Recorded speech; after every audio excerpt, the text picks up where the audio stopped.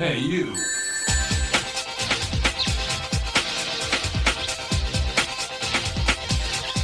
be this good, thanks, Sega. Greetings, my little Sega fans. It is I, Dan, the Mega Driver, or should I say, Dan, the Mini Driver, because here with me, I'd say he's my mini-me, but we're both 6'3", so scrap all that. It's the Jeffrey to my Wolf Hawkfield. It's James. How you doing, mate? I win!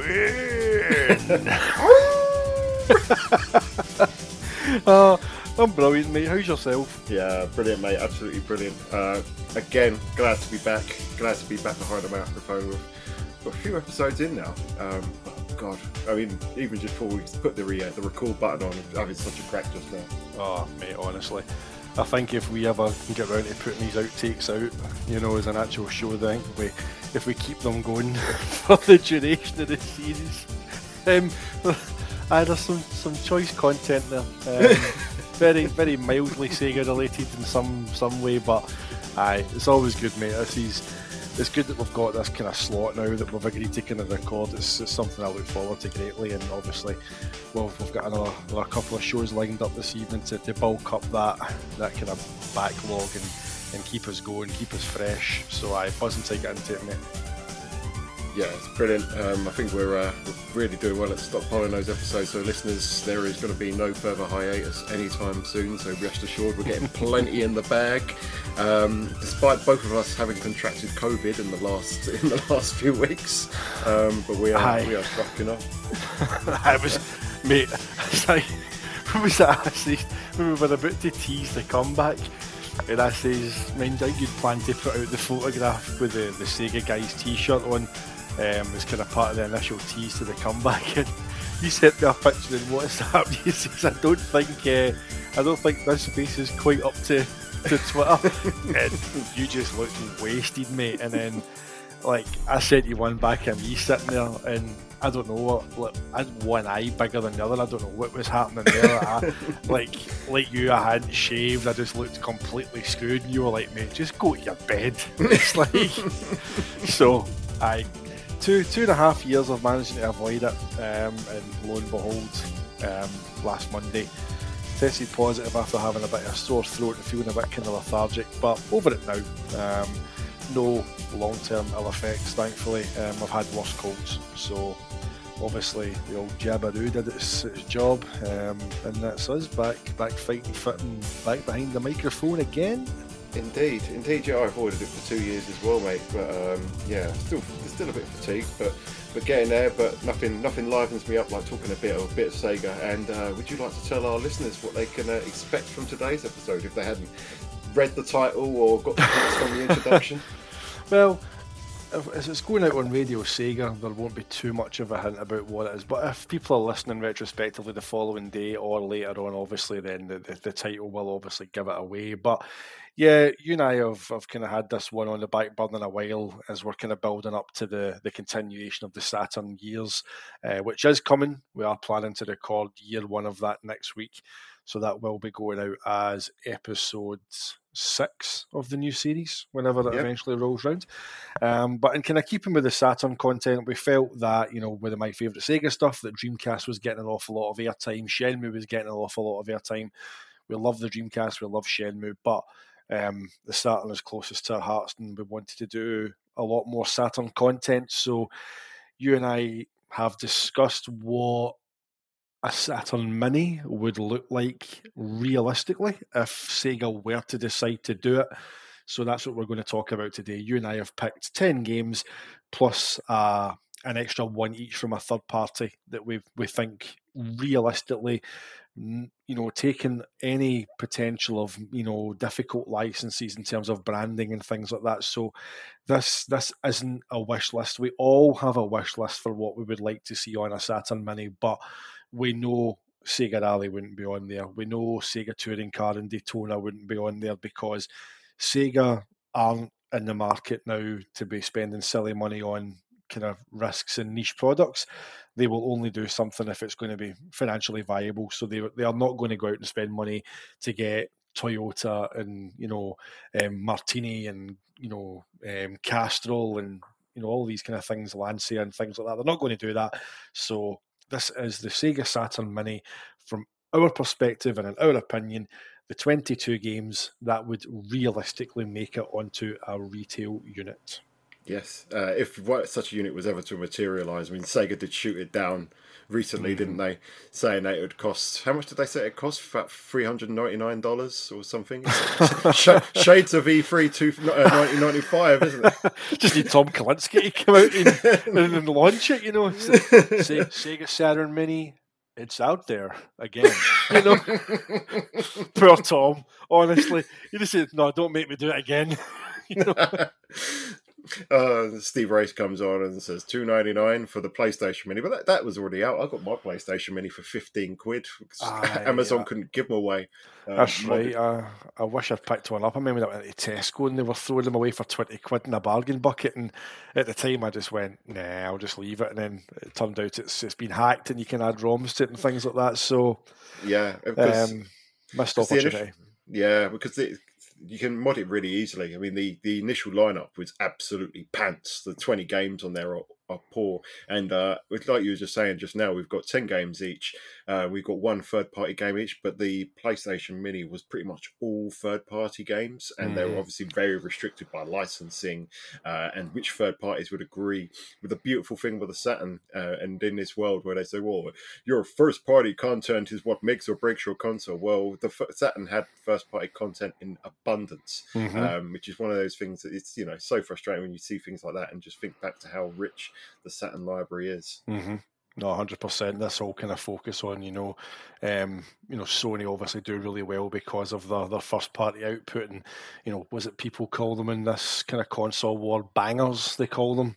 Yeah. We got these bangers on the PlayStation, and it's like, first party content, and people kind of go on that's king, and if you don't have good first party content, you're not going to succeed. And well, as you said in your blog, mate, if it's all about first party content, then why aren't we all still playing Sega systems? Absolutely, mate. Absolutely. Well, some of us still are all playing Sega systems. Exactly. Yep. Okay, mate. So, do you want to tell our listeners what your first pick for the Sega Saturn Mini would be? So, my first pick for the Sega Saturn Mini, and as much as I don't like it as much as the original game, I think given the press and the kind of history behind the port of the original Virtua Fighter, I think Sega would plump to go with AM2's collaboration with AM1, and it would be Virtua Fighter Remix. Yeah, very interesting choice when I saw you went for this one, mate, because I was expecting the original Virtua Fighter, but I think you make a really good point, because there is an awful lot of stigma, undeserved. Both of us have both said numerous amounts of times that the original Virtua Fighter port gets. Most of the graphical glitches are restrained to like the intro and the replays, but who spends that much time looking at those these days? But I think your reasoning's sound there, because Sega don't want any bad press on a Mini that they're going to be asking for a significant amount of money for. So is there any other reasons why you think Remix? Yeah, just again because I think they've already had the Astro City Mini out, which has got that kind of arcade perfect VF1 port, and I just think again, I think Remix was on PC as well, but in terms of any kind of console or remake, it's never resurfaced anywhere else. So the fact it's texture mapped, the kind of history behind it as well that I learned about is that it was actually AM1 who reverse engineered Virtua Fighter's Saturn graphics engine with assistance from AM2 and with their permission, and then texture mapped it, and then basically ported or made it into STV, the Titan board arcade game, and then it was ported to Saturn within obviously a couple of weeks after that. I think it was only a month or so between the Japanese launching arcades and the Saturn version in Japan. So I just think, again, Sega not wanting to take any risks, not wanting any kind of bad publicity about anything. I think that's why they've had the Astro City Mini. VF1's got an arcade perfect port out there, or as close to it as you're going to get without kind of going down emulation routes. So I think just for that reason alone, because it's texture mapped, because obviously it does away with those kind of glitches that they're talking about, to avoid any kind of modern day repeat of, the kind of the clamouring that you see about V8. And I prefer stock Virtua Fighter 1 on Saturn. I always will. I think the flat shaded polygons have got a really refined and timeless look about them. I'll always play VF over Remix, but that's not what we're going for here. We're trying to do what I anticipate what Sega would do if they were to realistically do a Saturn Mini, and I think for that reason, to remove any possible negativities around the title, they would just plump for Remix. No, well said, Wade. It's a great shout. It's funny you mentioned the PC port, because the PC port lets you choose between textured and untextured. So well, there you go. It's a shame, one, that we couldn't have that on the Saturn, really. Yeah, a bit like Master Chief Collection, if you can flip between OG Xbox and the new visuals as well, whenever you're playing the original Halo game. That's quite smart. You can do that on the fly, so that would be definitely interesting if you could have done that with Remix on the Saturn. Yeah, absolutely. You can do it on a PC. Just I'm not sure if the Saturn could, but it'd be great if you could do it. So what about your first choice then, mate? My first choice, mate. I am going in guns blazing here, or swords blazing. This is Guardian Heroes, obviously the 1996 game from Treasure. Probably needs no introduction to the Saturn faithful. Absolutely legendary scrolling beat 'em up. It would probably lose the 6-player brawler mode unless there was some sort of multi-tap adapter, or you could use like a USB hub in the Saturn or something. But even without that, it's a legendary game. Scrolling beat 'em up. 30 stages, so many different paths and endings that you can take, all these unlockable players in the battle mode. I think it's a no-brainer for Sega, really, and no real hurdles to get over legally to get it. It's on the Xbox right now, still on sale for Xbox, so no legal hurdles there. I think it's an easy slam dunk for Sega. Mm-hmm. Absolute shoe-in and a Saturn stalwart, absolute classic, gorgeous looking game. Even I know you've mentioned the kind of Xbox Live version of it, and also that was great, and they've got the kind of HD aspect of it, all nice and upscaled and cleaned up. But even if you're playing it on a stock Sega Saturn today, it's just a gorgeous game. The way the sprites scale when you move in and out of the stages as you're going through them, just an absolutely gorgeous game. So much content. You mentioned there 30 odd stages, just an absolute no-brainer, mate. Indeed. And I still prefer to play the Saturn version over the Xbox version. I just think the graphical touches and gameplay enhancements are nice, but they just detract from the magic a little bit for me. The Saturn version, especially with a Saturn pad, is the way to go for me. 100%. Okay, mate. I know we got so many more to rattle through, so you'll go on to your next one. Yes, my second game, again, we're going back to the arcade, and it is AM3's Last Bronx, released in the arcades in 1996 in Japan. It would come to the Saturn in 1997, August in Japan, October 14th in the US, and the 23rd in the EU. One of the Saturn's most impressive games visually, coming later on, and obviously in the system's kind of life, especially in Europe, coming late 97, Saturn would be discontinued in 98 in the West. But AM3 really mastering VDP 1 and 2, full 3D backgrounds, high resolution mode, a really stunning Model 2 conversion. And again, the only thing I can maybe think of was there, I can't remember, if I know in this one of the early stages there's a billboard, an electronic billboard, it's got a Sega Saturn logo.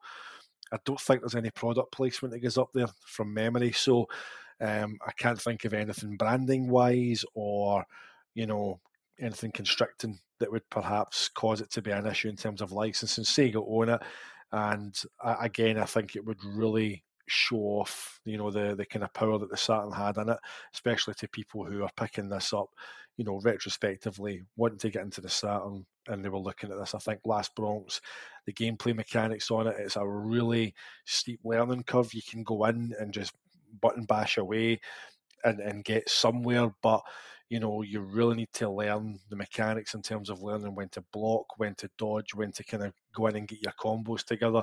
Vast array of fighters. You've got it's weapons based. You've got obviously, Kurosawa with his kind of wooden sword that he smacks you over the head with. That's my go-to character. Mine as well. Is it? There you go. But just such an array of kind of different weapons and characters in the roster, and just a gorgeous, gorgeous game. And I think it would really show off just what the Saturn was capable of. Yeah, it really would, mate. I mean, it's a must in Japan, where the series was actually pretty massive. It had an anime and everything. Yeah, it just grew arms and legs in Japan. It had comics, graphic novels, toys, plushies, anime series. Like give Kurosawa a cuddle and buy his plushie. It's just crazy, but it was really big in Japan.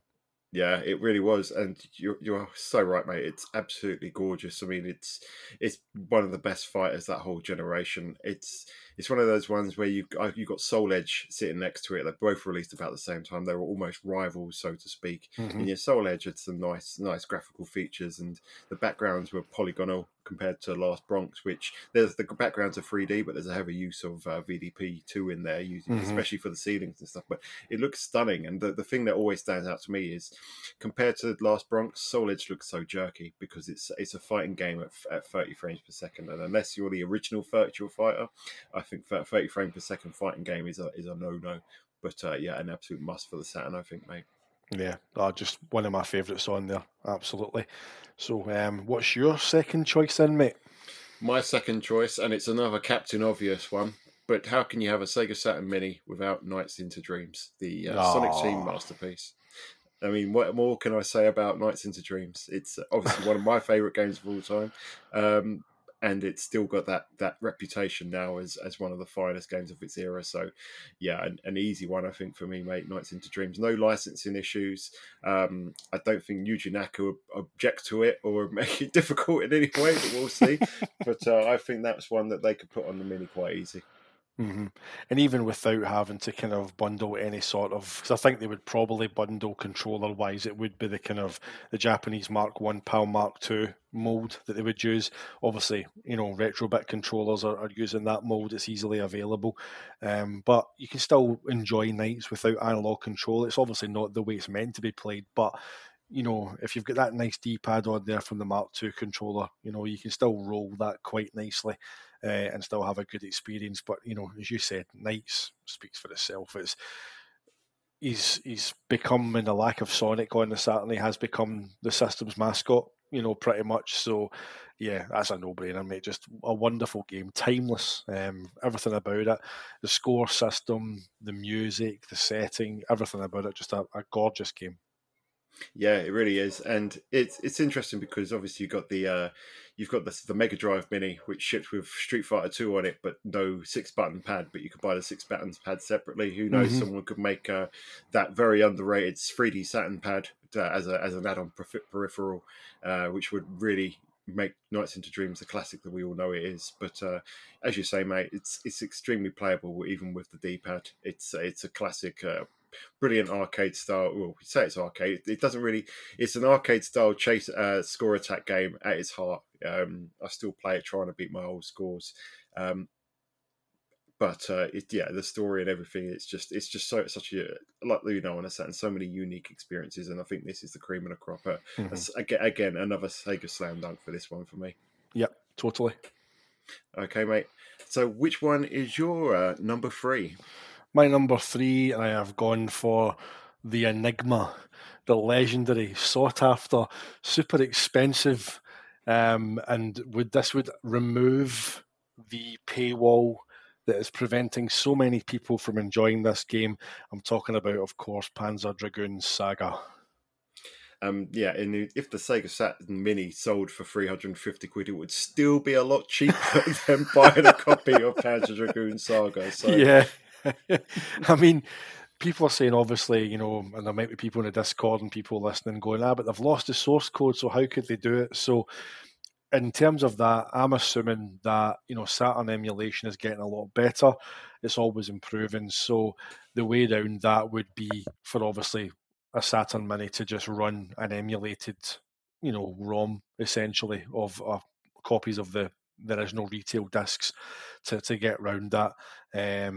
Again, it would be quite hefty with it being, the 4 discs in terms of that, in terms of kind of story size and things. But I just think if that was on there, I think that game alone being on there would sell it, especially to the retro enthusiasts. I think, that would be enough. You just said it there.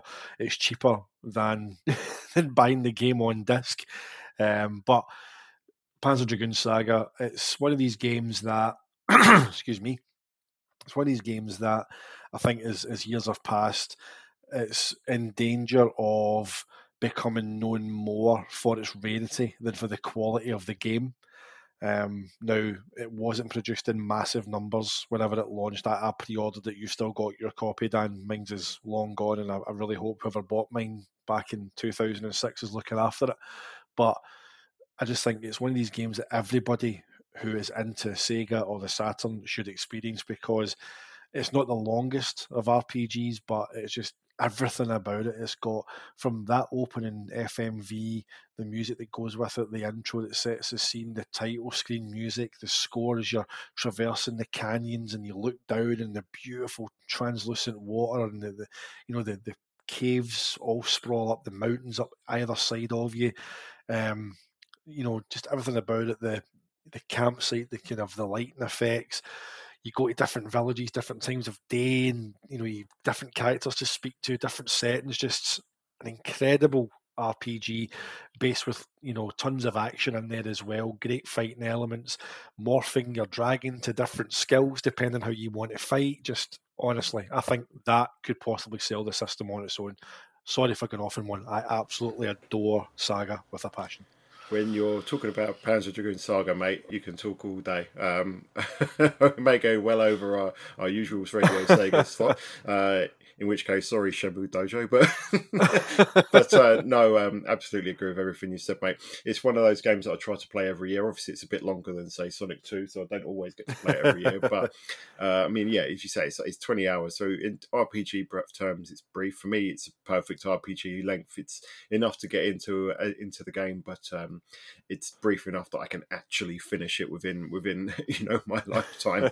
But yeah, you make some great points, mate. And yeah, I don't think the source code missing would be an issue, because basically, didn't someone find out that the Switch ROMs for Super Mario World and Super Mario Brothers are all taken from ROM Nation or Cool ROM or something? That's just where Nintendo took those ROMs from. So I mean, if it's good enough for Nintendo, who can steal ROMs from a ROM site and then shut it down, then I'm sure Sega will be able to get an ISO of Panzer Dragoon Saga. Yeah, no problem at all. I mean, they're readily available. Not that we condone piracy, of course, on the Sega guys. Make sure that you pay £600 for a copy and play it legitimately. But no, obviously the kind of means that people have got to play it now. You've got your ODEs that allow you to experience that game as well. But the caveat of that being that you do have to have an actual Sega Saturn, and then go out of your way to buy a Fenrir and source a copy of the game and put it on an SD card. So there's still a lot of expense there. So again, if it was on a Saturn Mini, it would really, really open up to the mass market and let people who haven't been able to experience it, really just sit down and enjoy what is one of the best games on the system.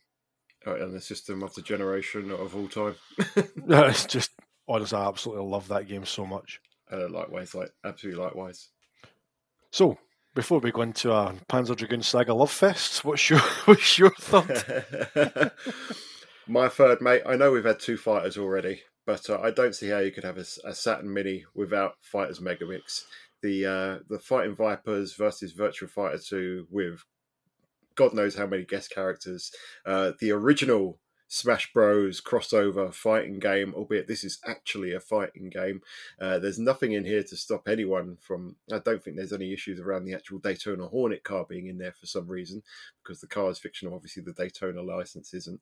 But yeah, it's just called the Hornet, isn't it? So I don't see any issue with Fighters Megamix making its way over, and it would be an absolute must. It's one of the most celebrated fighting games on the system.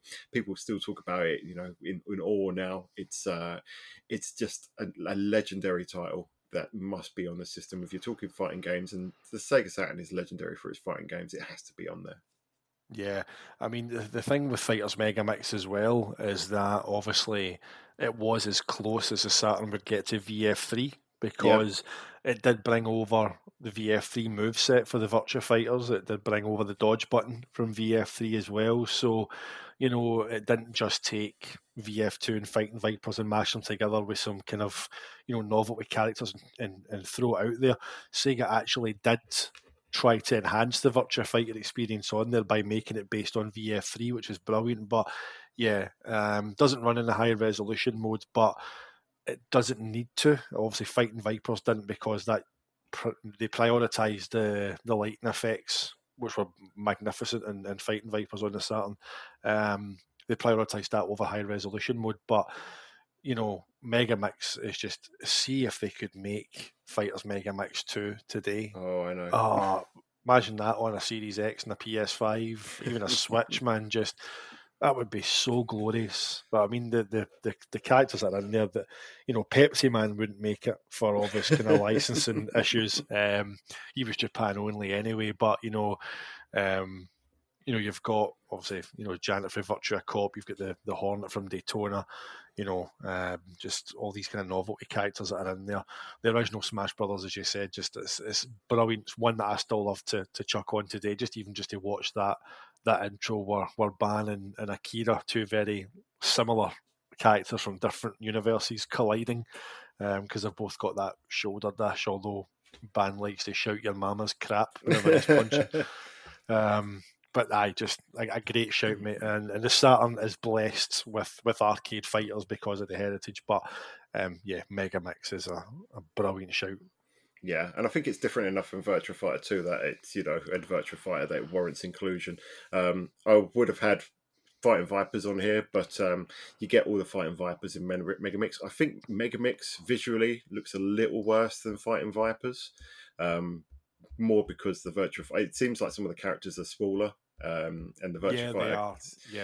Yeah, and the Virtua Fighters don't quite fit as well as the Fighting Vipers characters do. But the content's all there. The characters from Fighting Vipers all play the same. As you say, mate, the only difference is Pepsi Man, and you wouldn't be able to get Pepsi Man in the Sega Saturn Mini anyway. So Fighters Megamix it is, but it's fighting game royalty. It has to be there. 100%, mate. Get it in there. Get it in there. Right, mate. We're getting through these. We're burning through these. So if you could tell us what your number 4 is. That is an absolutely sensational segue into this next game, mate. Well played. My 4th game is of course, going by that, it is the Sonic Team Classic Burning Rangers, which, again, one of the final games released in the West for the Sega Saturn. But, just speaks for itself. The soundtrack on it, Takanobu Mitsuyoshi's legendary vocals in that intro, anime style, beautiful visuals. The mission layouts are so clever, and again, just the kind of transparency effects and the fire that you've got as you're going through your missions. It's, some people say obviously the controls are a wee bit janky with the camera, which it can be a wee bit of a challenge at times, but if you're rotating it, sensibly enough, and you're kind of, as you get more used to the controls, you know what you're doing, you can really fly around the stages. Great assorted cast of characters, really good voice acting on there. It just captures that anime feel perfectly. I, again, wouldn't see any issues in terms of licensing. There's nothing in there. Sega's IP, Sega's own work, music-wise as well. So that was one that I think would come over to Saturn Mini, pretty much intact without any issues.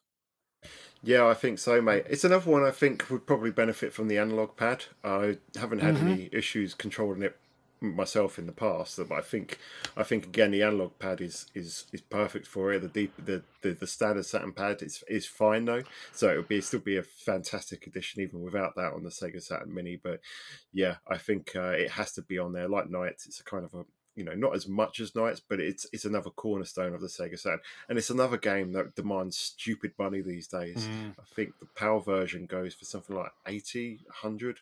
The US version even more. It's ridiculous. So the cost of this, the value of this little machine is going up and up when we go through these. Aye, exactly. And again, the run of those games, those last kind of games, so was it Shining Force 3, House of the Dead and Burning Rangers were the last 3 games, I'm pretty sure, released. And Deep Fear obviously get released over here, didn't get released in the States.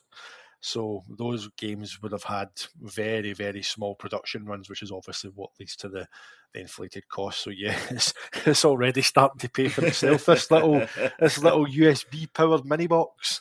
Yeah, absolutely. Although I wonder what they'd have to stick in there to make it emulate the Saturn successfully. It might need a proper AC adapter. You never know. Well, never know, mate. So, what is your 4th choice? My 4th choice, I'm going with someone that I think is a Sega Saturn mascot. Certainly one of the earliest Sega Saturn mascots, if you put Virtua Fighter to the side. And we do need a platformer for the console, so I'm going with Clockwork Knight, and the original one at that. That's a good shout, mate. That's a very charming game as well. Kind of clever pseudo kind of 3D effect with the sprites, although some of those bosses, mate, are a bit freaky. Oh yeah, it's got some of the. I think it's the first boss in the first room is one of the most horrifying bosses you can ever see. It's interesting because obviously Clockwork Knight came out before Toy Story was in the cinemas, which is amazing. Really, you'd think if Sega were a bit more savvy at the time, they could have really made something out of that. Got some sort of tie-in, or played off the popularity of Toy Story, especially when the sequel came out. But as Clockwork Knight is, it's still an absolutely phenomenal game. It's a little bit easy, a little bit short, but if you've got 21 other games on the Saturn Mini, then I think you can afford for a game that you can kind of just breeze through in an hour or two and just basically enjoy. And I played through it for the first time because I didn't actually own this back in the day. I bought it a few years ago and went through it a couple of years ago for the first time and absolutely adored it. So yeah, it has to be on there. I think Pepperucho is, or Pepper as he's known in the West. He was very present in the he was kind of ever present in all the marketing material. For that's right. Yeah, and I still think the game looks gorgeous as well. I mean, it's a mix of 2D. Pre-rendered sprite work and the Saturn polygon stuff, and it gels really well. It's a lovely game. Mm-hmm. No, 100%, mate. It's a really, really nice game. The visual style of it has held up, I think, really well. It's colourful, it's bold, and it's just fun. If you're beating lumps at each other on Fighters Megamix and putting out fires and burning Rangers, then just chill out and just club some toys with a key. Basically, So no, I'd agree with that. I'd get that one then, mate. Brilliant, mate. So, moving on to your number 5, then what have you got? Oh, my number 5, mate. If I could perhaps dust off the vocal cords and maybe have a sing song as we have in the past. I think people know we're going with this. A game which is years have gone by has been kind of much maligned for its bad controls and only worth playing for the soundtrack. But this is a game that scored high 9s out of 10s, 92% in Sega Saturn magazine, 4 out of 5 in CVG. It's Sega's mascot that was missing for most of the Saturn's life, and Traveller's Tales brought him back to life on the Saturn, along with the rest of the cast. It is, of course, Sonic R, one of our favourite Sega Saturn games. I think it's got, again, one of these games that's got a kind of very, not say a steep learning curve, but the controls on it are very clever. And as we've spoke about in the past on here, we've had a show where we reviewed Sonic R in previous seasons. We call them air brakes on the bumpers. Each bumper is very similar to the air brakes in Wipeout. It controls left and right limbs. You can use those to kind of turn sharp corners, and obviously, if you've got Amy, she's in a car, so she's got a slightly different control mechanism. But Sonic R, I think, is much maligned wrongly in the modern day, and I think putting it on a Saturn Mini would allow audiences to own, inverted commas, a copy of it on there and let them kind of sit down, make their own mind up and enjoy it, at their own kind of leisure, get used to it and just allow the game's charms to kind of take them over, because the soundtrack's amazing. TJ Davis's vocals are legendary on that game, but the level design's fantastic. There's loads of different routes and stages. There's collectibles in terms of the coins. Obviously, there's the Chaos Emeralds in there. You've got to finish first in the race to keep the Chaos Emerald. It's not a flaw. It's a gameplay mechanic. People say it's too easy to get into. It's too easy to complete, but then they moan that getting the Chaos Emeralds is too hard. Don't get it. Aye, certain kind of retro kind of YouTube creators that make videos that's things that they hate about games, and they hated that you had to finish first to keep the Chaos Emerald and thought it was a flaw. It's called a design choice, and it's it's a challenge, and that's what a game's meant to present. So yeah, another one that I absolutely love, and I think that if you're going to play a Sega Saturn, you need to have Sonic R on there. Yep, 100% agree, mate. Of course, I mean, anyone that's listened to our Sonic R review will know what our thoughts are on this. But it's a classic in my eyes, one of the best mascot racers of the generation, easily. It's another one I think would benefit from the analog controller, but it still again plays great with the standard pad. And yeah, if people got a chance to actually sit down with it, and rather than just throw it on and then just forget about it, if they actually bought the system and spent some time with it, it would be one that I think people would fall in love with. And come on, you can't have a mini Sega console without Sonic the Hedgehog on there. And you're not going to stick 3D Blast on there because that's a Mega Drive game, and you're not going to stick Sonic Jam on there because that's a collection of Mega Drive games. You've got to go with Sonic R. Exactly. And then you can sit back and sing, learn all the lyrics. Everybody supersonic racing. See, I had to start it. I had to get it in there. Love it. Absolutely love it. Yeah, same here, mate. Brilliant stuff. So, to round off our first five, mate, what's your fifth? So my fifth is what I feel is an absolute masterpiece. The best in its genre. It was then. It still is today. 26 years later, it's the incomparable Panzer Dragoon 2. Don't know where my head is then. Yeah, Panzer Dragoon 2 to everyone else. I don't see how you could not have it. Like, Sonic R is a visual showcase on the Sega Saturn, and we've already talked about Last Bronx being on there as another visual showcase. Panzer Dragoon 2, I think, is still one of the greatest looking games of the entire fifth generation. The way that VDP2 works, the way that the characters are rendered, it uses this a lot of the HD effects, the widescreen mode that's used on there. It's an absolutely tour de force of Saturn graphical prowess. The story in there is fantastic. The panzerese that is used through all the cutscenes is charming. The story is actually lovely, and it plays so great as well. The multiple paths, the dragon morphing, all the unlockable stuff. It's an absolute must-have. Again, like everything else, it's all Sega's IP. It's all stuff that they own. They've got mastery over it. So that's got to be on there, along with Saga. I think you've got to have Spy. I mean, ideally you'd have all the Panzer Dragoons games on there. I think that would take up, having all three might be a little bit too much Panzer Dragoon if there is such a thing. But if you're only going to have the RPG and the shooting gallery one, you've got to go with Spy for the shooter. Yeah, I mean, Spy is, as you say, it's a tour de force. It really does show what the Saturn could do when games were developed for it from the ground up.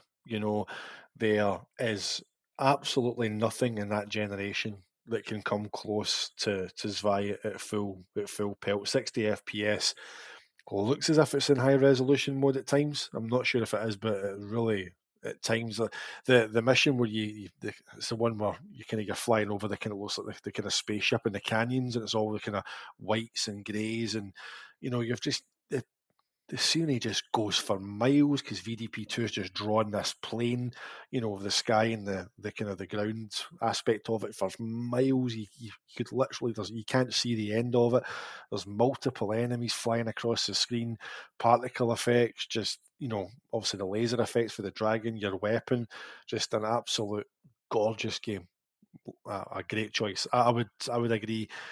the first game being on there, I think, again, we've had the first game as part of Pandora's Box with, Orta. We've also had the remake. There is a remake of Zwei coming. It's been coming for ages. But we've got that remake of the first game out there.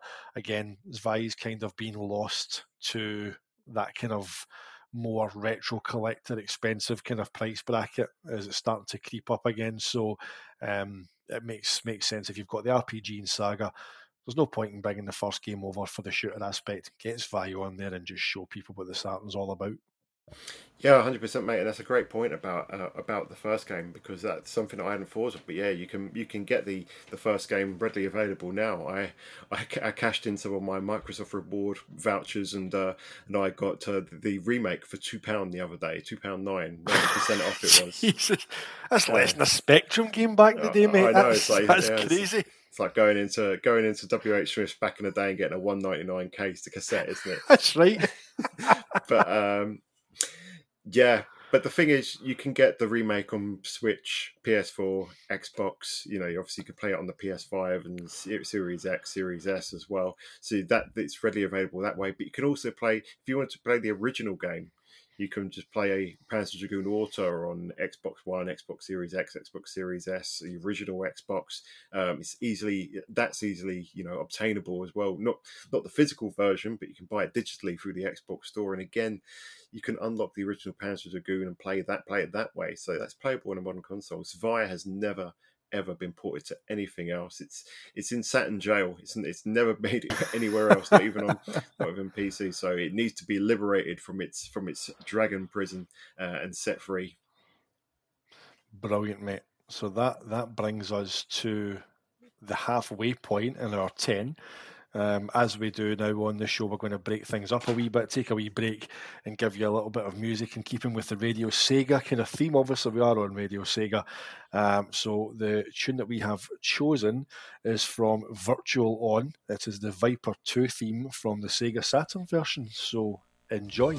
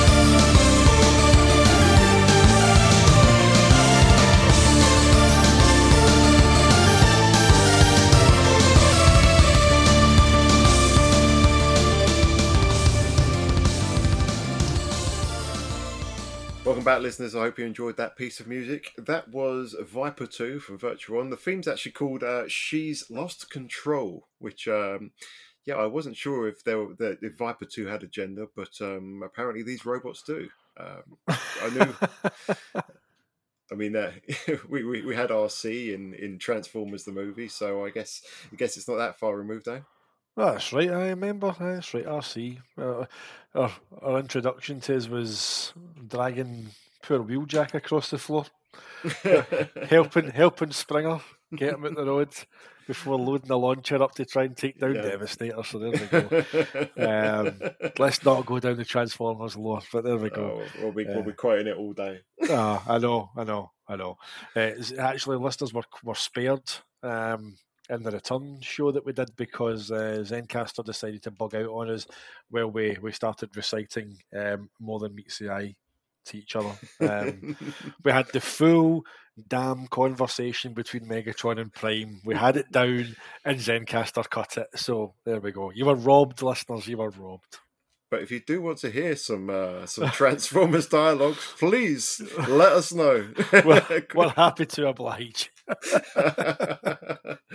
But bringing it back to the Sega Saturn Mini, I just went with Panzer Dragoon Zwei just now. So James, it's right back to you, buddy. What is your number 6 pick for the Sega Saturn Mini? Number 6. This is a game that has 2 names due to licensing issues. It's known in the arcades in Japan and in America as Decathlete, but to us UK Sega Saturn players, we will always affectionately know it as Athlete Kings. Uh-huh. The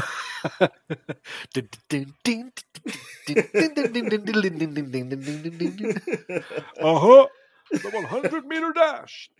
There it is. Yes. Oh, brilliant. And then you've got to be you get the kind of demo to tell you when to press and hold the action button and release it. So many hours. If Sam is listening to this show, my best mate, I didn't own Athlete Kings the day Sam had it, and he used to bring it up to mine so often, and we just used to spend hours at this game. It's just so much fun. Again, it's a really good arcade port. No worries at all about any kind of license or anything like that. An STV conversion obviously runs on the Titan board, which is based on Saturn's architecture, so it's an absolutely perfect port. Just bold, colourful, just so much fun. Crazy assortment of athletes to pick from. Every event you could think of. My personal favourite, I loved the javelin and the shot put. Absolute loved those ones. High jump used to do my nutting. Could never quite time that one to perfection to get any kind of world records, but just such a fun game. Winter Heat obviously followed it.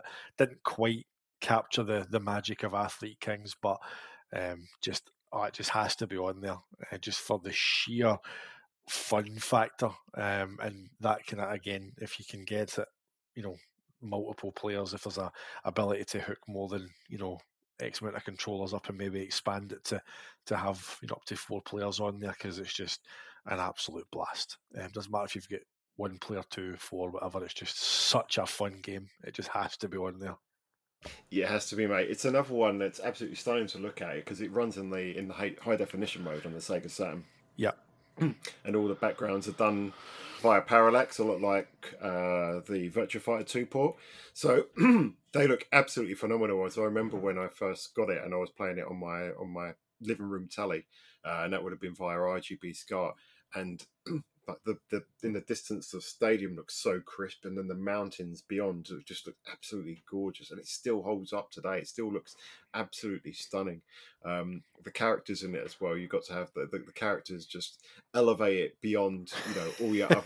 I remember people saying comparing it to International Track and Field on the PS1, and the PS1 had these blocky characters that were they had no detail. They were just dull avatars basically, and then you've got Jeff Janssens and Rick Blade, Carl Vane, Aleski Rigel. He just used to laugh like an absolute maniac.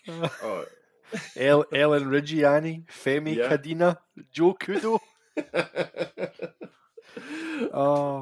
But I mean, absolutely superb, mate. I think it is only 2-player, so for that one, I don't think there'd have to be, unless they could put a 4-player mode in there, which would make it absolutely perfect. Was it only ever up to 2? For some reason, I thought that was one that worked with the Saturn kind of multi-tap that you could expand it. Was that definitely only 2 players for Athlete Kings? It's definitely Jeez, there you go. Because me and my mates absolutely loved it, but obviously we'd have to take turns on it, and then when we got Winter Heat, for that that elevated it a little bit more because you could do 4 players on Winter Heat at the same time. Obviously, because it's right. it loses the magic a bit because it's winter games as opposed to summer games, and the graphics aren't as striking as they are in Athlete Kings. But by it being 4 player, it's just absolutely maniacal. If only Athlete Kings could be 4 player, it would be absolutely perfect. But it's another gorgeous game to put on a Sega Saturn Mini. Another example of how good games could look on it, and it's just an absolute laugh. It's crazy. Honestly, just so much fun. Absolutely love it. So, and on that, so what's your number 6 then, mate? So my number 6. So we've had one RPG already, and I've kind of loaded a few on here in my latter half. But this one, I played this game around the time when Final Fantasy VII came out, and in my head, this made up for the fact that the biggest PlayStation game of all time was grabbing everyone's hearts and minds. But for me, Shining in the Holy Ark was an absolute revolution at the time, and I think that has to come to the Sega Saturn Mini. Another one where the IP is 100% Sega's. It's another game that actually looks pretty stunning today. The pre-rendered sprites look stunning. There's that typical Shining cutesy looks to them all. They look brilliant. That sort of cute cross between cutesy and anime. The story is fantastic. I was playing it a couple of years ago for my top 50 Sega Saturn games, and that had been the first time I'd played it in a while, and I get absolutely sucked into it again. It's just so good. The cast of characters, the story, the fact that it's first person. There wasn't many first, or was there? I don't think there were any first person RPGs on consoles apart from perhaps Shining in the Darkness on the Mega Drive, which is obviously the same series. But you look at how things like Skyrim and Fallout and stuff are, how popular they are today, and you've only got Starfield coming down the line, one of the most eagerly anticipated games. All these Bethesda first-person RPGs, but this is a first-person JRPG that really just hits the mark. It's a stunning game. Another one that I think it was unfairly overlooked in the past. It reviewed well, but it was one that I think people passed over. Obviously, didn't have the juggernaut of hype behind it like Final Fantasy VII did. But I think people in recent years have really started coming around to how good it really is.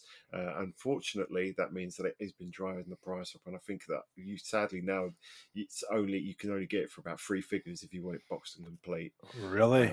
Yeah. Because naively, and this is a couple of years ago when I said it, I was like, it's one of the best games on the Saturn. It's one of my top 5 RPGs. That's how much I love it. It's one of my top 5 RPGs of all time.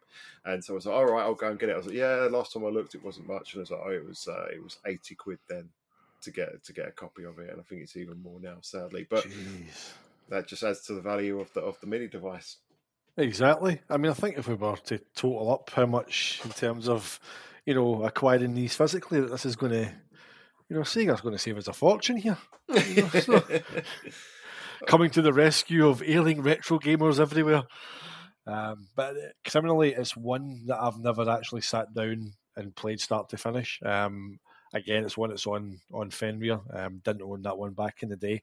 I've had a wee look at it, but I've not sat down to it. But that endorsement you've given it, mate, someone whose opinion I hold very highly when it comes to games. So I think I owe it to myself and to you to actually maybe dedicate a bit of time to that. I think once I finish off Shenmue 2 finally, I think that might be one to sit down and kind of dedicate a bit of proper time to.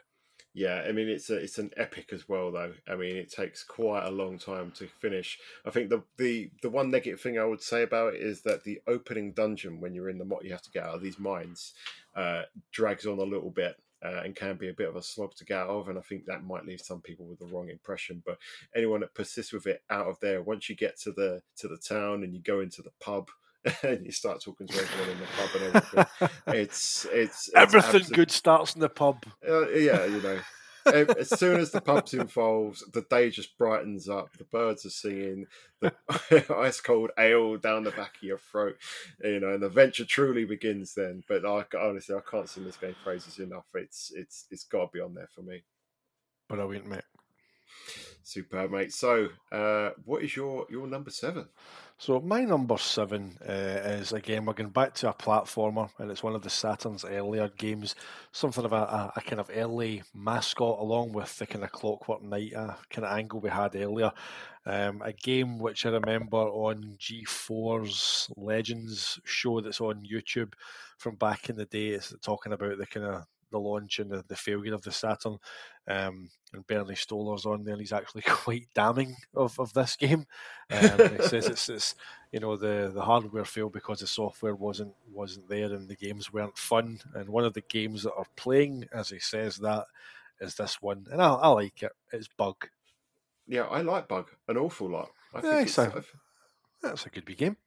yeah, I think it's one of those games that, again, I thought, back in 1995 when it released, this is one of the ones that really I thought, wow, this is what you thought of when you thought about 3D platformers, not just walking back and forth like you had done in Sonic and Mario, but walking forward and back into the screen. This seemed to me like 3D platformers were meant to be, and I was extremely impressed with it.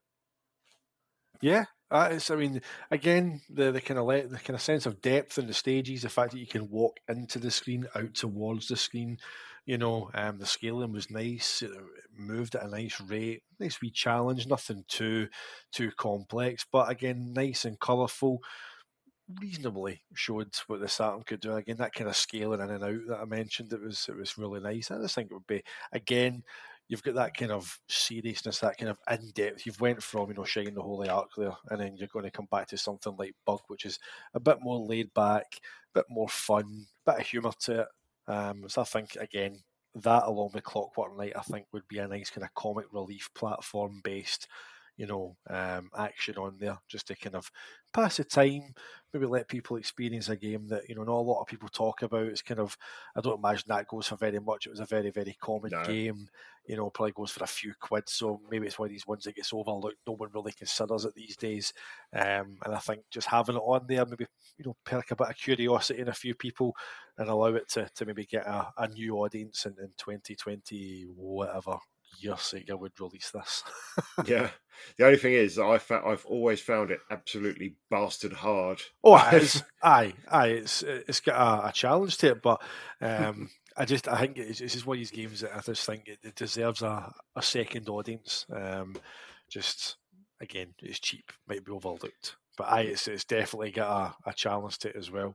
Yeah, I think it's definitely fun. I think he's really endearing in a really 90s kind of way. It's so like when he gets to the continue screen, or what does he say? It's like, "Okay, Mr. Gamer Guy, what now?" And I love all that. It's all these wisecracks, and yeah, it's 90s. It's 90s as all hell. But I absolutely love it. It's a wee bit like Abe from Oddworld, but without the burping and farting. It's a cross between him and Bubsy, but not as annoying as the latter. Aye, so that's my seventh choice, mate. I've went for Bug. So what's your number 7? My number 7, well, I did say RPGs are coming, and of course, the Sega Saturn couldn't be without this one. It's Shining Force 3. So, this game, again, is kind of legendary at this point.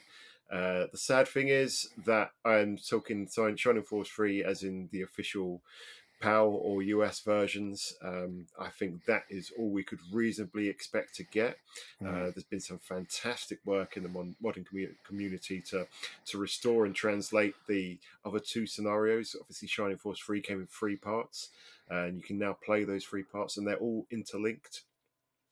Decades before Mass Effect did the same thing. With choices and characters that survive and stuff. Shining Force 3 did it in Japan. So unfortunately that wouldn't make its way across, but I think, when I did, again, this is coming back to me doing my top 50 Sega Saturn games a couple of years back, and Shining Force 3 was, I think I had it around, it was in like the teens, because I remember I loved it. And as a kid, it was another one where I played it so much I was kind of dreaming about it, but then I couldn't beat it. And then I left it for a while. So when I came back to do it for the top 50, I started playing through it, obviously, and I couldn't put it down, and I beat it. And as I was doing the top 50, I was getting up to like where I was doing Shining Force 3. I was going to go, I'm meant to do Shining Force 3 this week, but you know what? I'm going to put Virtua Cop below that. Do you know what? I'm also going to put this below it. And until it ended up with Shining Force 3 was like number 7th by the time I finished with it. Oh, brilliant. It's so good, even if it's just that scenario one of the official translated version that came to the US and to Europe. I think you have to have that on there. It's again, it's another one of the greatest RPGs of all time, in my opinion. Certainly one of the greatest tactical RPGs of all time. It looks great, the story's fantastic, and it plays really well. There's so many different outcomes and stuff, and as I say, you can't carry that over to the other scenarios. But the way that you can change the story, some characters survive, some don't. There's tons of hidden stuff in there. It's endlessly replayable as well. So another one that goes for about 150 quid. So again, definitely getting their money's worth if you're getting that Sega Saturn Mini. I mean, Sega aren't known for being as strict when it comes to ROMs and stuff as like Nintendo. I think Sega are quite lax and happy that there's a community out there that are kind of remembering the legacy and kind of sharing it and enjoying these games and trying to find a new audience. I mean, maybe they would just go, fan communities translated scenario 2 and 3, just put the 3 of them on there. Yeah, I think the challenge always is, I think they're okay with fan projects, aren't they? They won't shut them down like Nintendo will. Mm-hmm. But from what I've always gleaned and what my assumption has been is that they're okay with other people doing them. They're not okay with other people making money off them. Mm-hmm. And they're not okay with releasing them themselves, because if you're using someone else's translation, then you've got to credit that person. And I think in a lot of these translations, there's more than one person. It becomes a bit of a legal mess to try and detangle and say, well, who's responsible for translating this? Who's responsible for creating this font, etc. So I'd love it if they could, bring one of those fans translations in, because for the Mega Drive Mini, they had that port of Darius, didn't they? Mm-hmm. And that was that was a kind of a fan version, as far as I understand. But I don't know if that was less complicated because that was a single person. So who knows? If we could get all 3 Shining Force 3 games on there, then for God's sake, stick them all on there. But even the standard Shining Force 3 on its own, I think would be more enough. Are you listening, Dantes? Oh, geez, just make it so, as Picard would say. Make it so. Make it so. Okay, mate. And speaking of making it so, what would you make it so on your next Sega Saturn Mini pick? These segues are brilliant, mate. Honestly, you're flying. So again, I've went for another game that didn't come to the UK. It did come to the West as a US release only.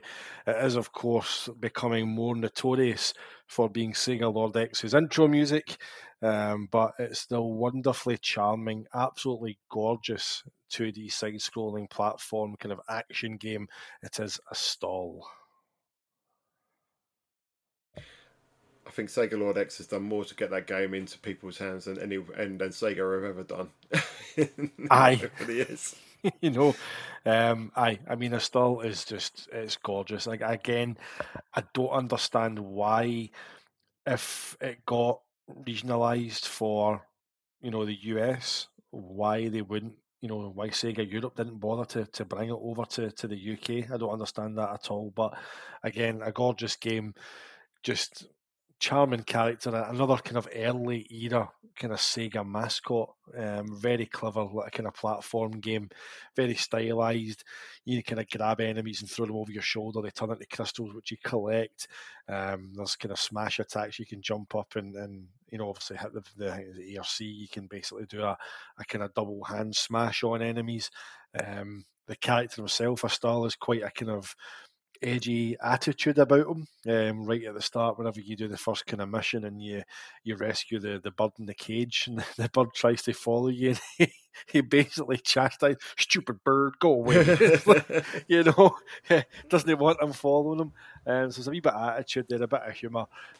Just a really enjoyable wee game. Again, challenging, has its challenge, but visually absolutely stunning to look at, and kind of showed kind of early on the kind of 2D prowess. Although again, very much like kind of Guardian Heroes, there is that aspect where at times the camera will scale in and out. So sometimes like a stall will get a bit smaller. Most of the time it will be quite a big sprite on the screen as well. Beautifully animated, and just one that I think again, it's a game that deserves, to have a more mainstream audience in the current kind of climate. So yeah, a stall is my next choice. A perfect choice as well, mate. I again, it was Sega Lord X who brought my attention to it because, as I say, we never got it over here. It was completely ignored for some reason. It got really bad reviews in the US, which was Did it? yeah. I mean, the fact that people say, oh, we've had all these sorts of games and it's derivative, it's a 2D platformer, but do you know what? You play it and it's very unique. There's the whole soundtrack has that gorgeous sort of ambience to it. It's very low key and mellow and haunting and mysterious, and I love that. And the visuals, as you say, that they're the best 2D visuals of its era. Definitely the best 2D visuals that year, and it's just absolutely gorgeous. It plays great. It looks great. It's got a decent amount of challenge. I beat the Japanese version when I managed to get hold of a copy of that. And I absolutely loved it. It's a game that I love to go back to. So yeah, it's a shame that it never ever came over to Europe. There's a whole continent, a whole audience that missed out on it. But putting it on the Sega Saturn Mini would be doing right by those people. Absolutely. So what's your number 8 then, mate? Number 8, it's another one where, you know what, you probably do need a peripheral to get the very, very best out of this. But let's be honest, you can't have a Sega Saturn Mini without Virtua Cop. Virtua Cop, such an important game for the Sega Saturn. Defined it in so many ways. Pandemonium's recent video doing the review, the 4-hour long epic release. 4 hours and 25 minutes. Yeah, honestly. Yeah. I mean, geez, the amount of work that guy put in the research, incredible content. Yeah, outstanding. It's it goes way beyond that document. Goes way beyond the actual game itself, but it just shows how important that game was to the Sega Saturn, to its development, to its tools, to the very future of its software. But the game itself is a classic, a wonderful conversion of the arcade. It looks stunning on the Saturn, considering it was, kind of in its first year, it was making games look that good in 3D. It really is another showpiece to the system. Ideally, you want a Virtua Gun or Stunner, or depending where you are, to play Virtua Cop. But you can play it well enough with the control pad. If they let you plug in a USB mouse, you could play it that way as well. But you were playing it with a pad, wasn't you, the other day? Yeah, I had a shot of it. I got to the second kind of stage of medium, trying to play it in order before I exhausted all my credits. But it is a game that I have one credit completed back in the day. Whenever I used to play it on my CRT with the Virtua Gun. Virtua Cop for me again is a game with a lot of memories attached to it. As I say, was talking to you the other day after we both watched Pandemonium's brilliant documentary, and the only shop where I've ever had anything games related in my youth that is still standing today is ironically the W.H. Smiths on Argyle Street in Glasgow, where you go in and you go down to the basement, and that's where they had all their entertainment stuff. So at the time, your VHSs, CDs, LPs, cassettes, and obviously computer games. And I can always remember just, again, those kind of weekend trips into town. My uncle took me in, and he was looking at CDs or LPs or something, and I clocked the Virtua Cop game and gun pack just sitting there on a bottom shelf in the paltry little kind of Saturn corner that they had. And I was standing there looking at the back and holding the box, as you do when you're a kid. You're kind of hoping that the adult that's with you is going to, take the hint and buy it for you. And my uncle did that day. He bought it, and honestly, just coming home and playing that. playing it on his Saturn back at home. He had at that point, kind of big 50-inch rear projection TV, so it was a crazy experience to go back and play Virtua Cop on that. That was like having the arcade game in the house. It was just insane. An amazing port, one that I've got even more respect for since watching the development team. The fact that some of these guys hadn't been programmed before, they hadn't been any kind of producers on any projects before. They were all kids, rookies at Sega, and they were basically tasked with taking on this new Sega graphics library and building a port of a game that was literally going to be used to say to the world, here is the Sega Saturn doing games in 3D. And what a job they done. So get Virtua Cop on there, mate. What a game. What a game indeed. I mean, they say the Sega Saturn was difficult to develop for. You've got these novices coming in, showing everyone up. I like the anecdote that they had where they said that Yukazuki came in and said, basically, your game's crap to play with the D-pad, so improve it. Aye. And then to improve at the end. And you'd have to play with a D-pad with the Sega Saturn Mini. I mean, even with the best one in the world, unless they get some sort of Sinden light gun, which, again, how much do they cost? They're about 100 quid, aren't they? Aye. Yeah, you'd have to play it with a pad, but I think it's great to play with a pad. I don't think there'll be any issues with it, especially if you get a couple of you with the red and blue cars. So I think, do you know what? You got to have Virtua Cop on it. You can't not have it on there. Oh, totally, mate. Totally. Okay, mate. So we're getting near the end now of our first party pick. So what is your number 8? So it's my number 9. Sorry, is it mate. number 9? Yeah, number 9. Yeah. So I have gone for Treasure's Radiant Silver Gun, another Japan only release. Was released on Sega's STV board in May of 1998, and in July of the same year it came to the Sega Saturn. And again, one of these games which is just going up and up in price. From memory, I paid 120 quid for that, and that would have been the year end of 99, start of 2000. And when I sold it in 2006 from the rest of my collection, I made about another 80, 90 quid on top of that again. So I had a copy of that with the spine card and all the wee inserts and all that in there. Very easy to come across, back at that point in time. But a game which wouldn't have any real licensing issues. It's already on Xbox Live. It's been on Xbox Live Arcade with the 360. It's went over to Xbox One. It's now on Series S and X as well. So the license is clearly there to allow it to be used. Obviously, Sega published it.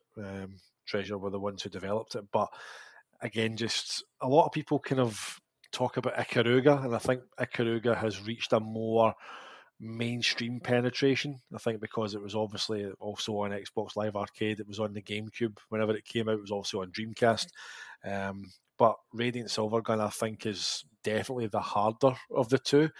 It's got a brilliant soundtrack as well. Ikaruga's got a great soundtrack, but I just think Radiant Silvergun just beats its sequel. And again, we haven't had anything in terms of shoot 'em ups. I'm not going to call it a shmup. I remember I was watching an interview with Dominic Diamond on another retro podcast, and he was having a rant about taking two words and mashing them together. Just call it a shoot 'em up. It doesn't take you much longer to say shoot 'em up than it does to say shmup. So stop being so lazy and calling them shmups. Easier to write though. What's that? Easier to write though. Easier to write, mate, but I just think it's one of the kind of angry Scottish things that we find. We've got a habit of doing that. We just find something that annoys us and we just have a rant about it. So we haven't had any shoot 'em ups on here in that kind of vein. So I think Radiant Silvergun would be given its kind of folklore on the Saturn as one of the kind of early import titles that you were kind of urged to get. You had like X-Men versus Street Fighter, you had Dead or Alive, and you had Radiant Silvergun. Those were the kind of three that you were told by Rich Ledbetter, you need to chip your Saturn and get them on imports. So I think it's got that wee bit of lore about it in terms of the kind of Saturn community. So yeah, Radiant Silvergun is my 9th choice. Yeah, it's my favourite shoot 'em up of all time. I absolutely adore it. You wanted to say shmup, didn't you? I wanted to say shmup. It's my favourite of all time. I've still got my copy with. It's got one of the few that I've got the spine card with it as well. Somehow that survived my teenage years. And I absolutely adore it. As you say, the soundtrack is fantastic. I'd love to get hold of the translation. That was out there that's disappeared now because I've always, although I don't know because I always got my own story in my head of what they're actually saying that I've had for like 26 years. Don't mess with that, mate. That's ingrained. Just keep that. Yeah, I've got the Xbox port, but that one obviously Radiant Silvergun's is a very challenging game, and I can get my way through it on Saturn mode, but after several attempts, after you've leveled up your weapons and got enough credits. But I think the Xbox one you can't earn credits, so you still have to do it in one. And again, it's another one of these little things like Guardian Heroes. It's great on Xbox, but it's still not quite as special as it is on Sega Saturn. So that original Sega Saturn version, especially since the aspect ratio is a little bit different, you see more of the screen. I think it has to be on Saturn. So brilliant choice there, mate. Superb. Excellent. So what's your ninth and penultimate choice then? So my penultimate choice is going to be Deep Fear. So we talked about the PS Classic earlier, and one of the standout games on that, because there weren't many standout games there, but one of the good ones was the original Resident Evil. And we'll talk about our third party picks later on. We're only going to do one each, and I don't think there would be any trouble getting Resident Evil, the original Saturn Resident Evil from Capcom.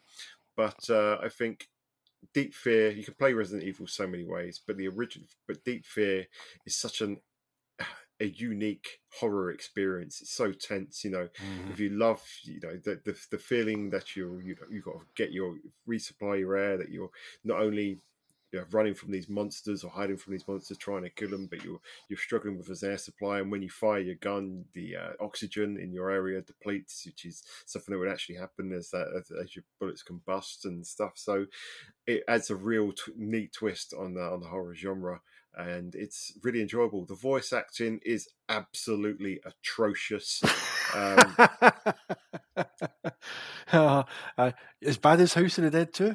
It's hands down, quite easily the worst acting that I've heard on a Sega system. I'm hard pressed to think of any worse voice acting anywhere.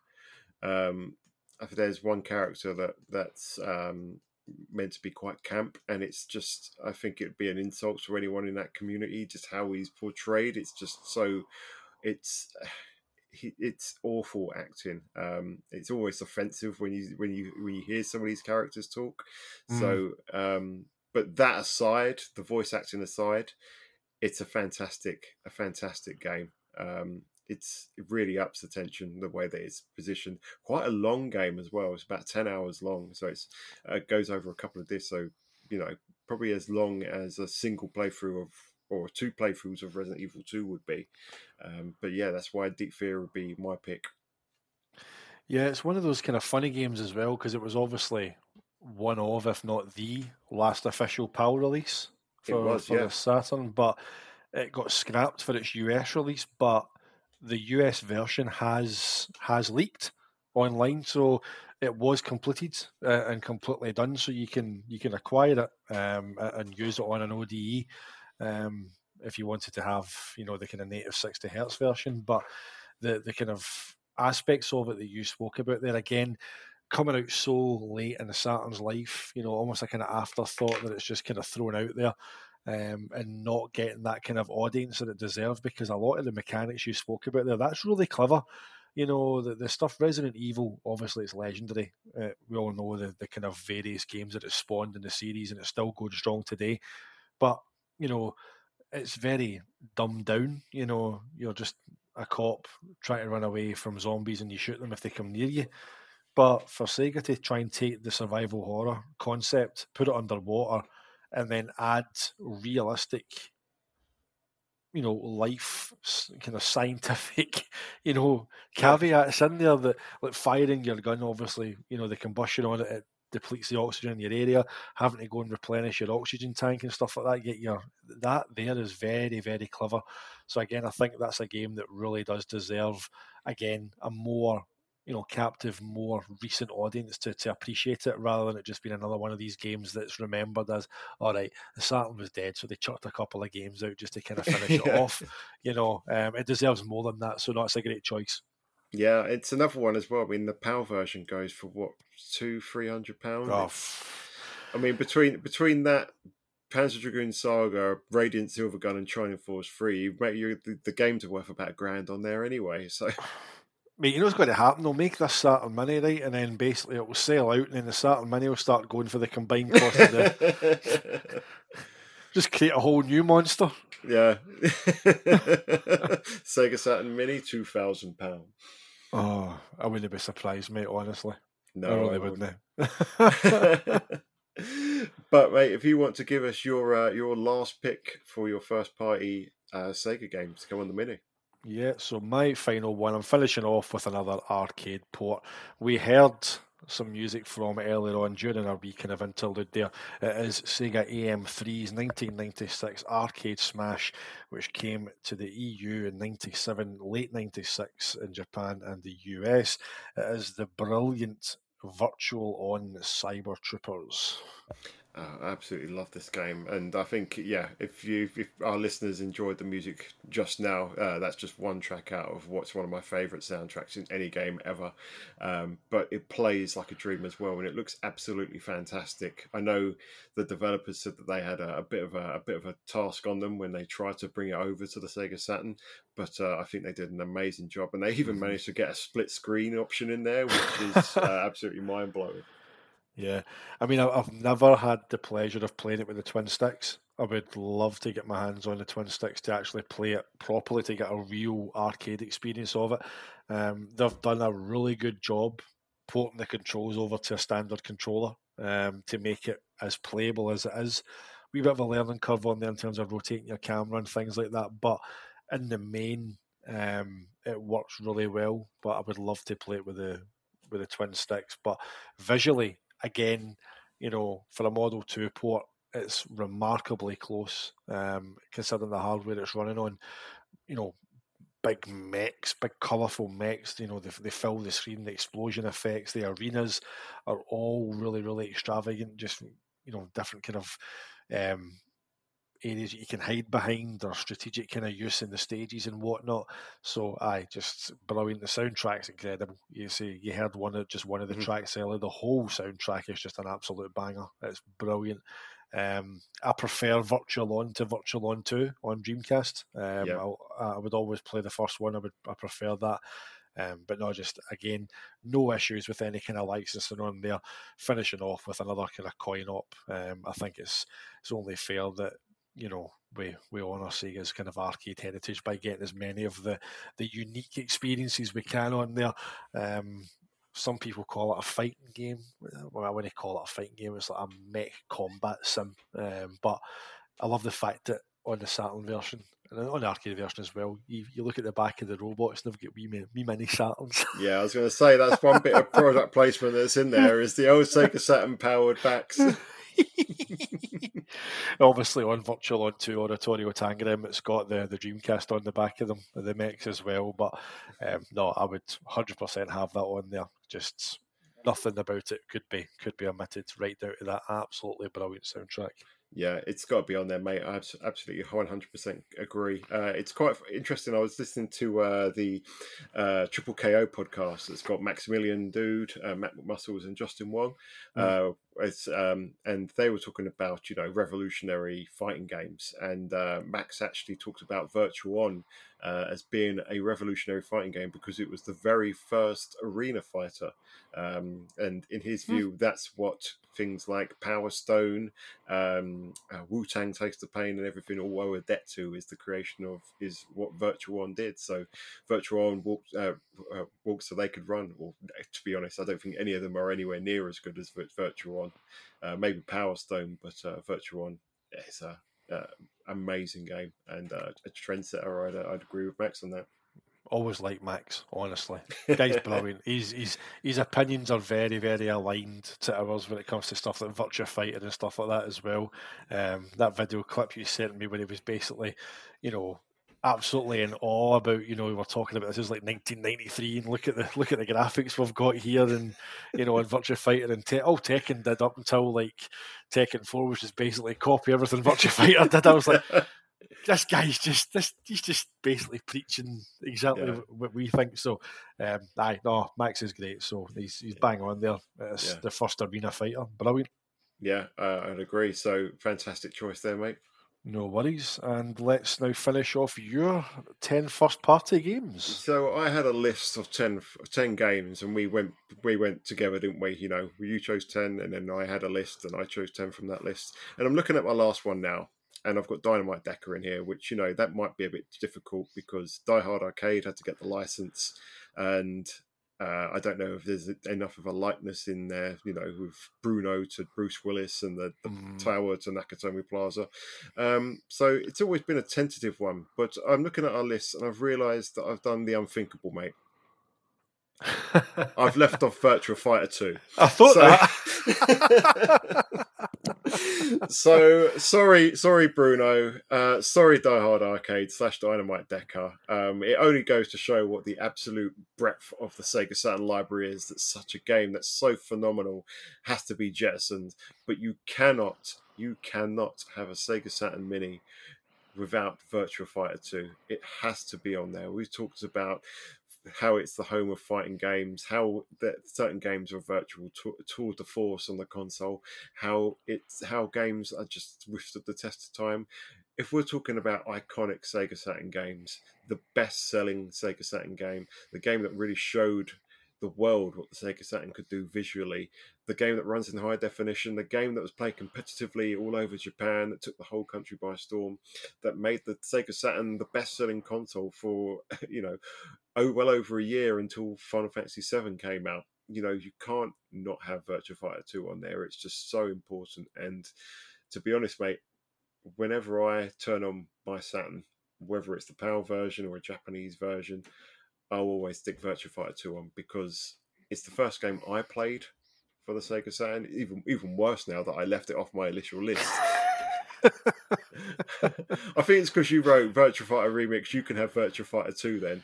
And I've read Virtua Fighter 2 and not put it in my list. But yeah, even worse on my part there. But yeah, first game that when I took my Sega Saturn home from Curry's after arguing with the shop attendant about not wanting a PlayStation, plugged the SCART lead into my Rumbelows widescreen, I think it was a Goodman's telly, RGB SCART, turned it on, and it was absolutely phenomenal. It's glorious seeing it on that screen. And I don't think I felt a generational jump like going from the Mega Drive to that. So to have a game of that importance, I think more people have played Virtua Fighter 2 than anyone else. Obviously, it's the system's best-selling game. It's got such it's in the lifeblood of the system, so it has to be on there. And it's just, all that aside, it's just one of the best games on the system. Aye, it is synonymous with the system. I think when you heard that Virtua Fighter 2 was being ported over, I think the level of scepticism that was met, the news was met with, was it was very high. I remember obviously you're reading magazines at the time, saying Virtua Fighter 2 is coming, and people looked at VF1 and had a look at Remix, and you're thinking, can the Saturn pull it off? And the big three of VF2, Sega Rally, and Virtua Cop dispelled all myths about the Saturn not being able to do Model 2 ports, but Virtua Fighter 2 running at 60 FPS, high resolution mode, is just, and for me, it's the greatest single technical achievement of that generation. Never mind Sega Rally, as much as I adore Sega Rally, and Virtua Cop, as we've just talked about, Pandemonium's brilliant documentary and all the kind of information that came out of that. The AM2 were able to put Virtua Fighter 2 in that level of, it's okay if you're in it beside the arcade version, it's not arcade perfect, but even just to watch the Saturn version running, it is an absolute marvel. Like you, mate, sometimes I'll just, if I've not got time to play it, sometimes I'll just put it on and just, stick, if I'm doing notes for the show or, working away or something, sometimes I'll just put on the watch mode and just let it run through a few fights, because it's astounding to watch it running. It's just an absolutely incredible port.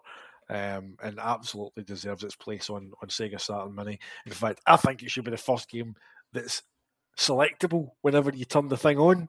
I think Virtua Fighter 2 should be the first selected window as you go through the wee carousel to pick your game. I think that would be the first one to be highlighted because, it's just a game that all Saturn owners from the day have got memories of being literally blown away. We all seen the VHS tape that came with Sega Saturn magazine, and it had the kind of the demo of Lau and Pai having their wee kind of like punch off. I think it's on Jeffrey stage that they're having a wee kind of display where they're showing off the movement of the models and stuff like that. And that was mind blowing in itself to see that. There's a couple of fights as well that it shows you. The hit points aren't quite there yet. Like the throws work. They can throw each other, but if they're punching or kicking, they're not registering. But you still got an idea of just how amazing the game looked. And to see that, late 95, early 96, to see that kind of thing running on the Saturn was just mind blowing. Absolutely mind blowing. Yeah, it really was, mate. I mean, yeah, I'd have it boot straight into the attract mode of it. Sega Saturn Mini. Dun, dun, dun, dun, dun, dun, dun, dun, dun, dun, dun, dun. That's it. And you've got on a wee kind of fantastic, mate. Sarah picking you up and all the wee sound effects are brilliant.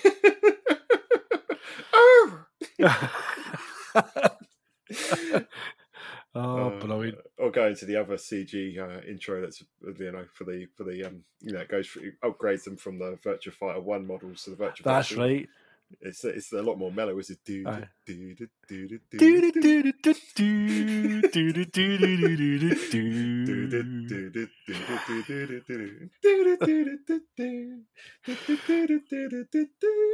Oh, we're hitting the tones there, mate. Well played. You were braver than me to try that.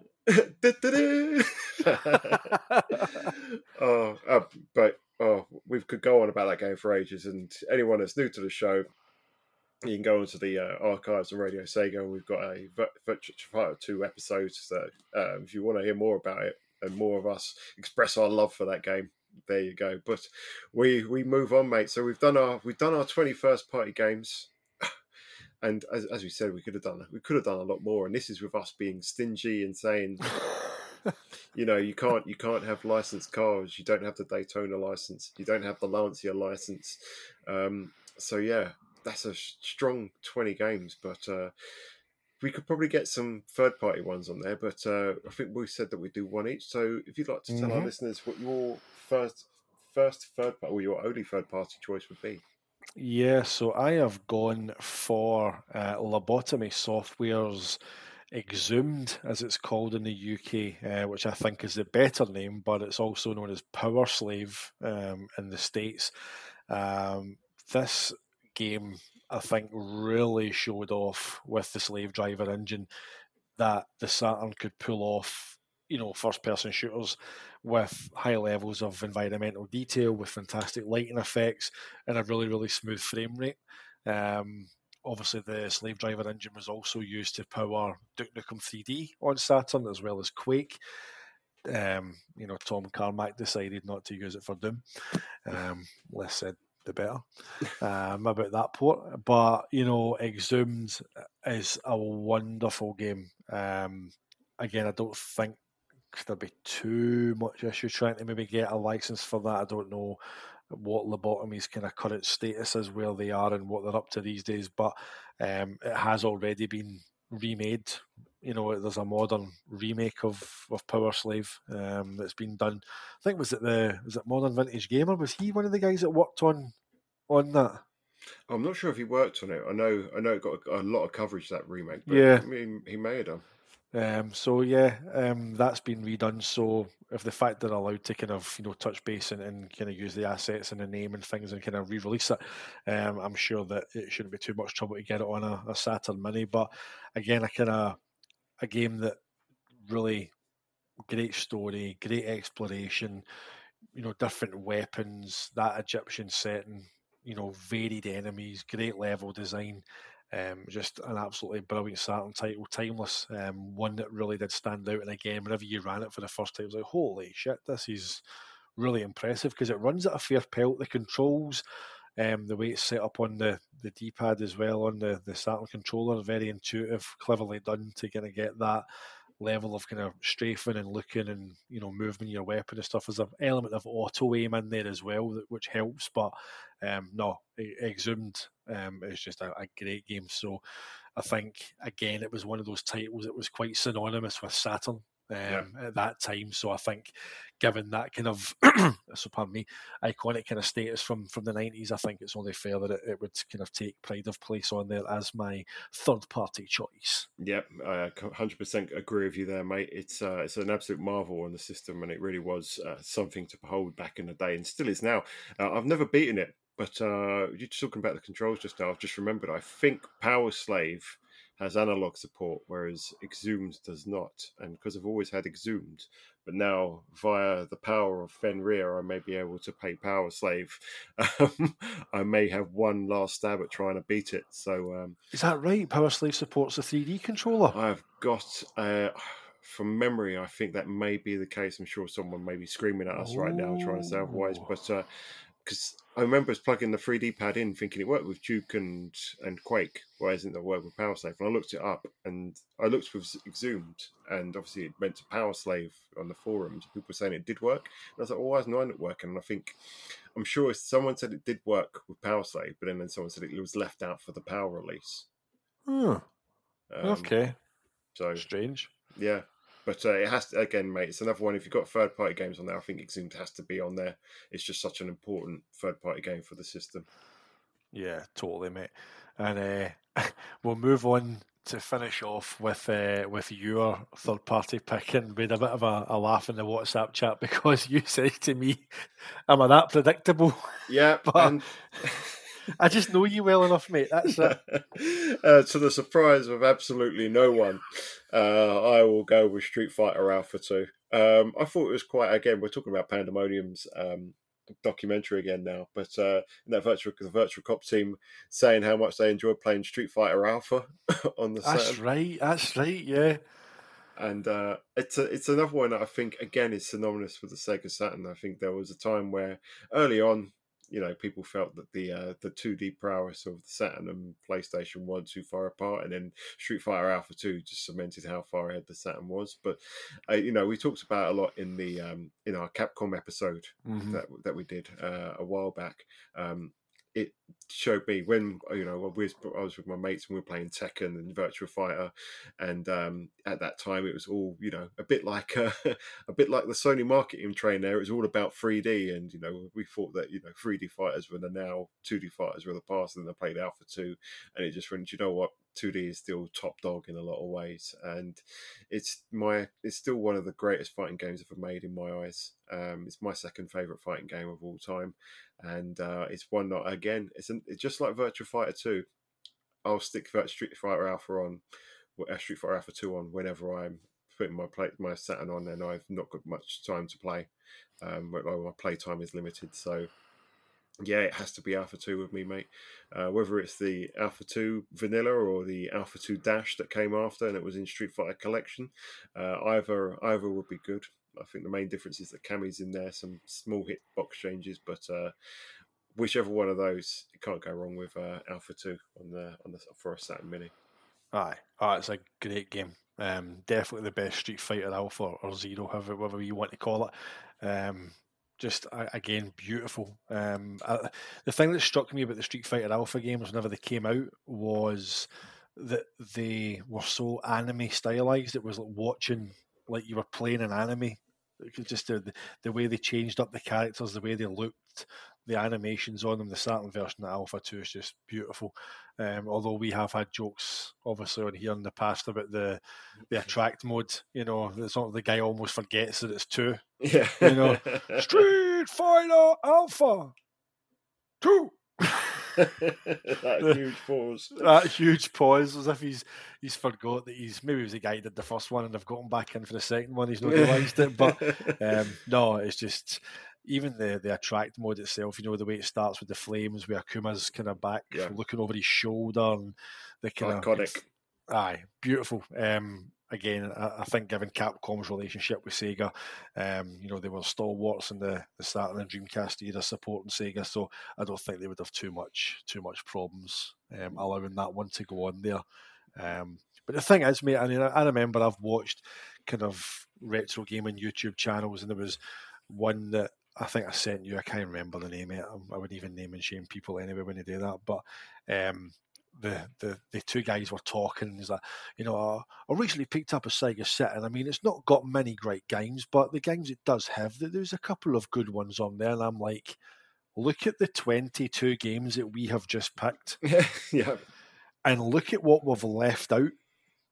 Yeah, look at what's on the cutting room floor.